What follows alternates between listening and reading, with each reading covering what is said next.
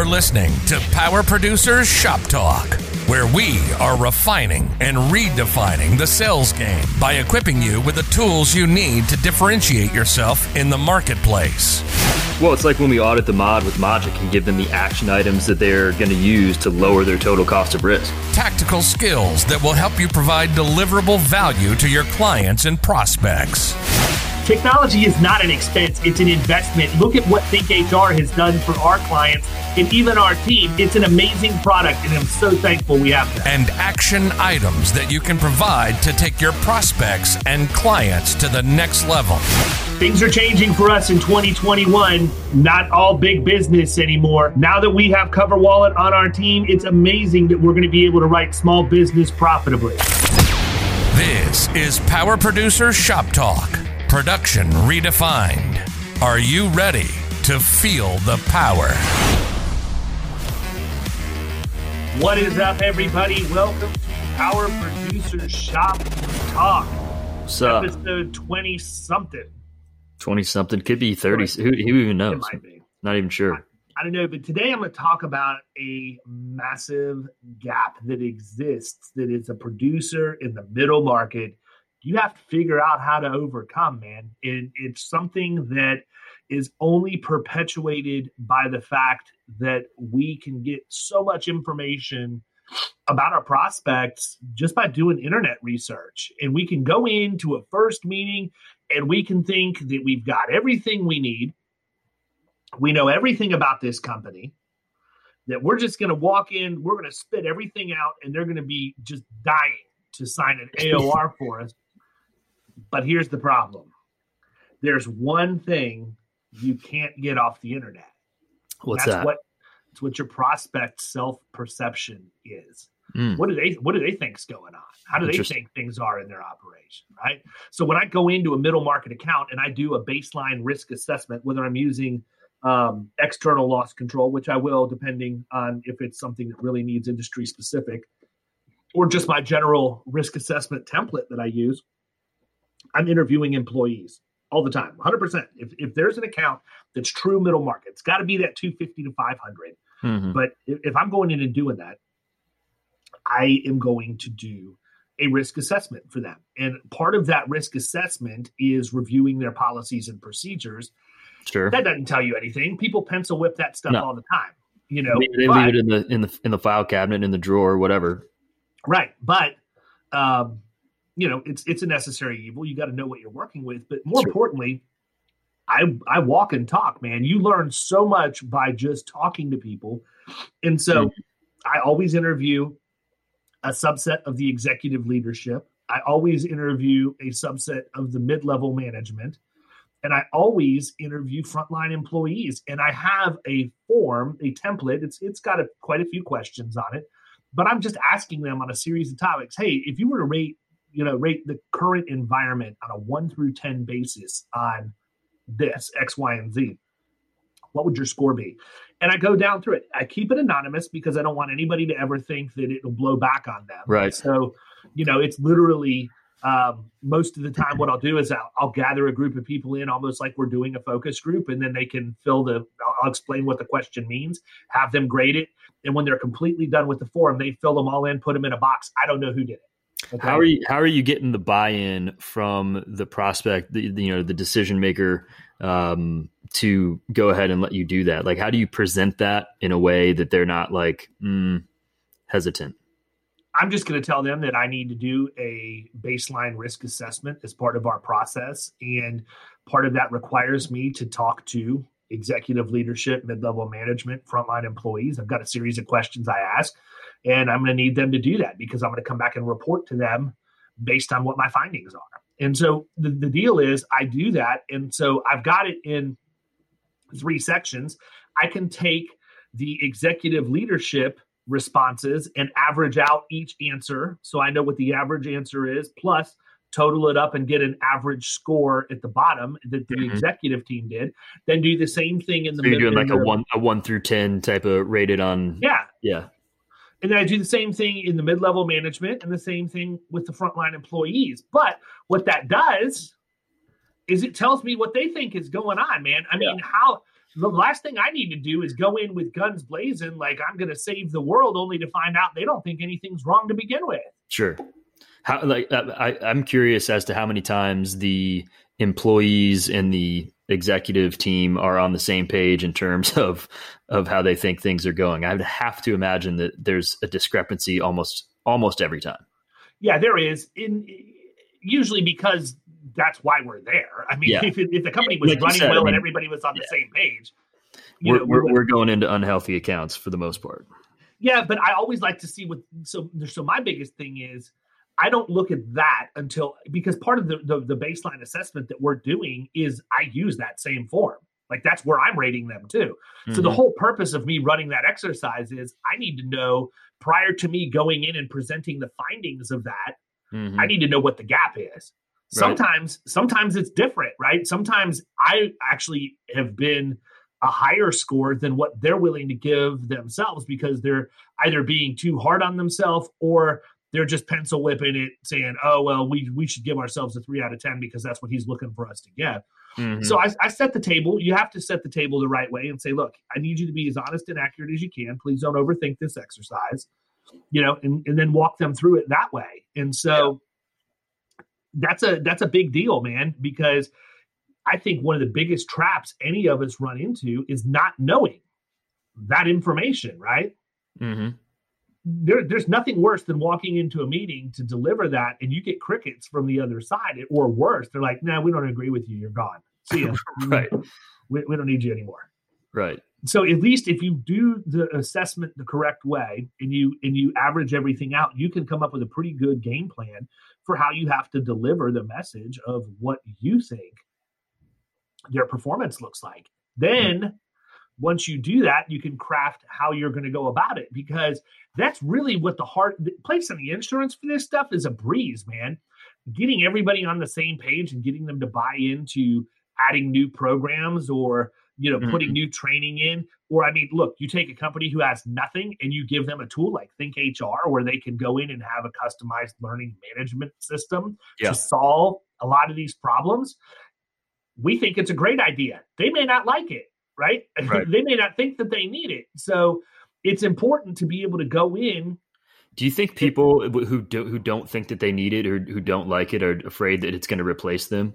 I ran into that a lot in the PEO space where I could see that. I could see that in the PEO space for sure. Yeah. They would think that we're just replacing them. Like, no, look, we still need, we're giving you a brand new ship. We need somebody to drive that ship, it's, and that's where you come in. But I was just curious if you thought that was, one of the points of contention for some of these people.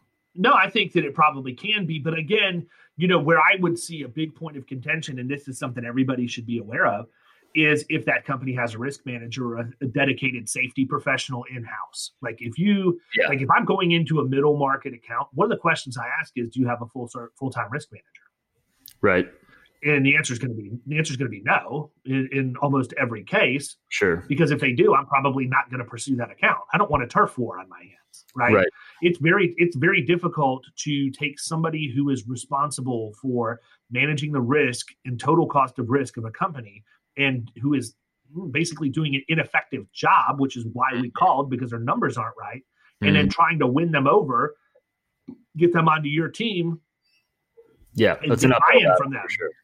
It is, because the easier way to handle that, and I hate to be brash about it, but the easy way to handle that is to just go tell the executive leadership, look, I don't know what you're paying for this risk manager for. They're not getting you any kind of result at all. You'd be better served taking your capital, deploying it over here. We can give you this, and this. Mm-hmm. As far as tools and resources, then maybe we can help you do recruiting for a risk manager or a safety person to come in that's going to get you better results. That's the easy way to handle it. Now, I'm not going to go in, again, guns blazing to try and make that happen. I'd much rather try and win that person over and have them on my side. But the reality is that's very, very difficult to do, especially when somebody has a preconceived notion that you're there to replace them or facilitate their replacement. So they're going to dig their heels in and claw and scratch and everything else. I'm dealing with this right now on an account that's not even it's not even safety and risk management related. It's the flipping controller. Mm-hmm. right? So there's a CFO and a controller. And I typically deal with the ownership. Well, the ownership is doing what ownership should do and try and pull themselves back a little bit from that. And I have zero interaction with this controller, yet every time there's any kind of an issue at this company, somehow it gets tied back to I didn't provide something or I didn't give them something. Like you specifically? Like me, yeah, like me specifically, which is extremely embarrassing when I send out the email that I had sent 3 weeks prior addressing exactly what they're telling me that I didn't do. I'm like, come on, people. Best. I've got a freaking CRM that's going to show every single communication that we've had with date and timestamps, recorded phone calls, and everything. If you're going to play that game, you better pick a better dance partner than me because it's just not going to work. I've got every ounce of documentation that I need. But this controller, and then so I find out that part of it is that this person's under a lot of pressure because they're not doing a lot of other things inside the organization. And ownership and the CFO basically just said, look, it's going to seem like there's a lot. We know what's going on. Just work through it. Do what you can to work through it. But I mean, this is crazy stuff. On this particular account, I would go in every year. I participate in the audits. That's one of the things that I do for all of my accounts of any size is you've been there with me. I physically show up to make sure that the audit goes smoothly. In some cases, we literally hand them all of the information and 5 minutes later, the auditor's gone and done, right? Because they just want to get out of there and get home and do it in their home office. But for years, I've been at this audit. I wasn't even advised that the audit was happening this year. Interesting. And yeah, it's real interesting when it comes back that there was an $18,000 additional premium generated by the audit. And now all of a sudden it's, you need to fix this. Well, hey, here's a fun fact. I didn't even know you guys were having the audit. Nobody bothered to schedule it with me. Right. And this all could have been avoided. Let me tell you what the problem is. You don't have your people coded right. We fixed this last year at audit. And what happened is the internal people did not go to the payroll company to explain to them that they needed to change the coding for the employees on the workers' comp report. So we had a bunch of people, not a bunch, but we had 5 or 6 highly compensated executives that were in the company that should have been, they should have been in 5606 because they're executive supervisors. Right. They don't swing a hammer. They don't, if they go to a job site, they've got them in whatever the work, they had them in the governing class. That's all it was. But it's like, now I have to stop. It's twice as much work after the fact. If I would have been in that meeting, wait, hold on a second. Where's the 5606? Why haven't we been reporting this? I mean, it goes on and on and on. And so I think a lot of times, this isn't necessarily where we were going with this, but you got to make sure you understand who your allies are in the company and who isn't. Because you can end up getting displaced really, really quickly if you're not careful. And I mean, I'm not foolish enough to think that I'm completely immune to that because I'm not. But, I'm not going to go out without a fight. And, don't tell me what I didn't do. Okay. I'm the first person to take accountability if I didn't do something. Sure. If I screwed it up, I'll raise my hand and say, yep, screwed it up over here. But, don't try and throw me under the bus. And I think that's a big issue that you have to deal with when you're dealing with, safety people and risk managers and anybody else who feels threatened by your existence. And I mean, financial people fall under that, right? Because what happens? So now here's what I don't understand. It's documented that I didn't go to the audit. Okay. It's documented I was never made aware of the audit. It's also documented that I fixed it. Like, how does that make that person look better? That, we decided we were going to exclude David, so we're not going to bring him in, and I'll just handle this myself. Oops, there's $18,000 of additional premium. Better call David. He needs to come in here and fix this. It's his fault. Exactly. How does that make that person look better? It doesn't. No, it doesn't at all. In fact, I could have made them look really good if they would have just included me, and I don't take credit for that. I will go back and say, hey, this person did a great job, had all the records we needed. Everything was just airtight. I can't tell you enough what a great job they did. Okay, well, now it's over. Right. So I think that understanding what perception is, and it could be perception of you. It's one of the reasons why I also like to do when I get a new person on the books, this isn't prospect time. Once I bring the account on, one of the very first things I like to do is the stop, start, and continue exercise with the employees of the organization. I did that when I was at Target, but I've done it a myriad of times since I've had an agency where I'll go in to a company that's having problems and, they'll have a staff meeting or whatever else. And I'll just sit everybody down with a piece of paper and put a box in the front and say, what do we need to stop? What do we need to start? And what should we continue doing? And get their feedback that way. It's amazing, man. And people, if they do it right, you're going to notice what the trends are. I did it in an HVAC company not that long ago, and the employee perception at that company was that the ownership didn't care about them, that they were more focused on profits, that they were overworking them, that they were not getting the proper type of breaks in between shifts, that they were being pushed to drive after they'd been working 15-hour shifts, putting fleet safety at risk. I mean, I got so much information out of that basically what it told me is you guys better figure out how to run your company, or you're going to end up in litigation for employment practices. You're going to end up having issues with your fleet because you're running these people too hard and they're not going to be able to remain undistracted while they're driving, or they're going to fall asleep at the wheel. The quality of your work is going downhill because they're getting scheduled for too many jobs. You're trying to force too much on them. And as a result, they're hurrying to get through, which is going to give rise to GL claims. I mean, I just went on and on. It's one little thing. What's the feedback you're met with when you present that information, to the higher ups, the decision makers that you're talking with? Because obviously, I mean, and that was kind of point of my question earlier, about talking with the employees and everything. That obviously there's going to be a lot of times where they have no idea that they feel this way, and they might think that it's completely like off base. So I'm interested as to what kind of feedback you're met with there. Yeah, I don't get a ton of negative. There's been a couple of times I've gotten some pushback, but it's really hard to argue when you're sitting in a room with 60 people and 50 of them say the same thing without knowing what the other one was saying. And by the way, these people don't know they're walking into a stop, start, and continue exercise. I'm like in the sales meeting or staff meeting or whatever. They introduce me. I get up, talk a little bit about what my role is, how I'm going to help them, how I'm the outsourced risk manager for the organization. And in order to help me do my job the best, here's something we're going to do today. So it's not like they had a chance to collaborate before, in the locker room before coming out. Right.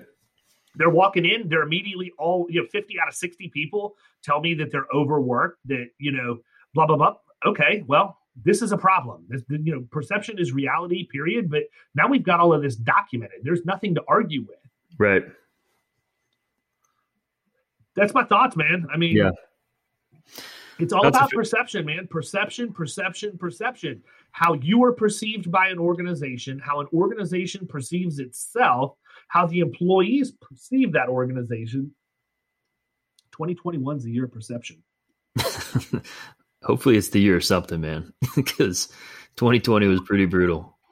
21's not starting out any better. Although in 3 weeks, 2.5 weeks, I'll be in Key West for a long weekend.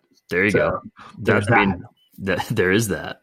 That's a hopefully solid. the wind isn't blowing ridiculously, and I get to go offshore fishing, and hopefully I don't put 20 pounds on in 4 days like I did the last time. I was listening to the other episode where we had Caitlin on, and I had was that when we were talking about that? Yeah, I completely forgot about that. So listen, people, figure out perception. Otherwise, have a great weekend. See ya.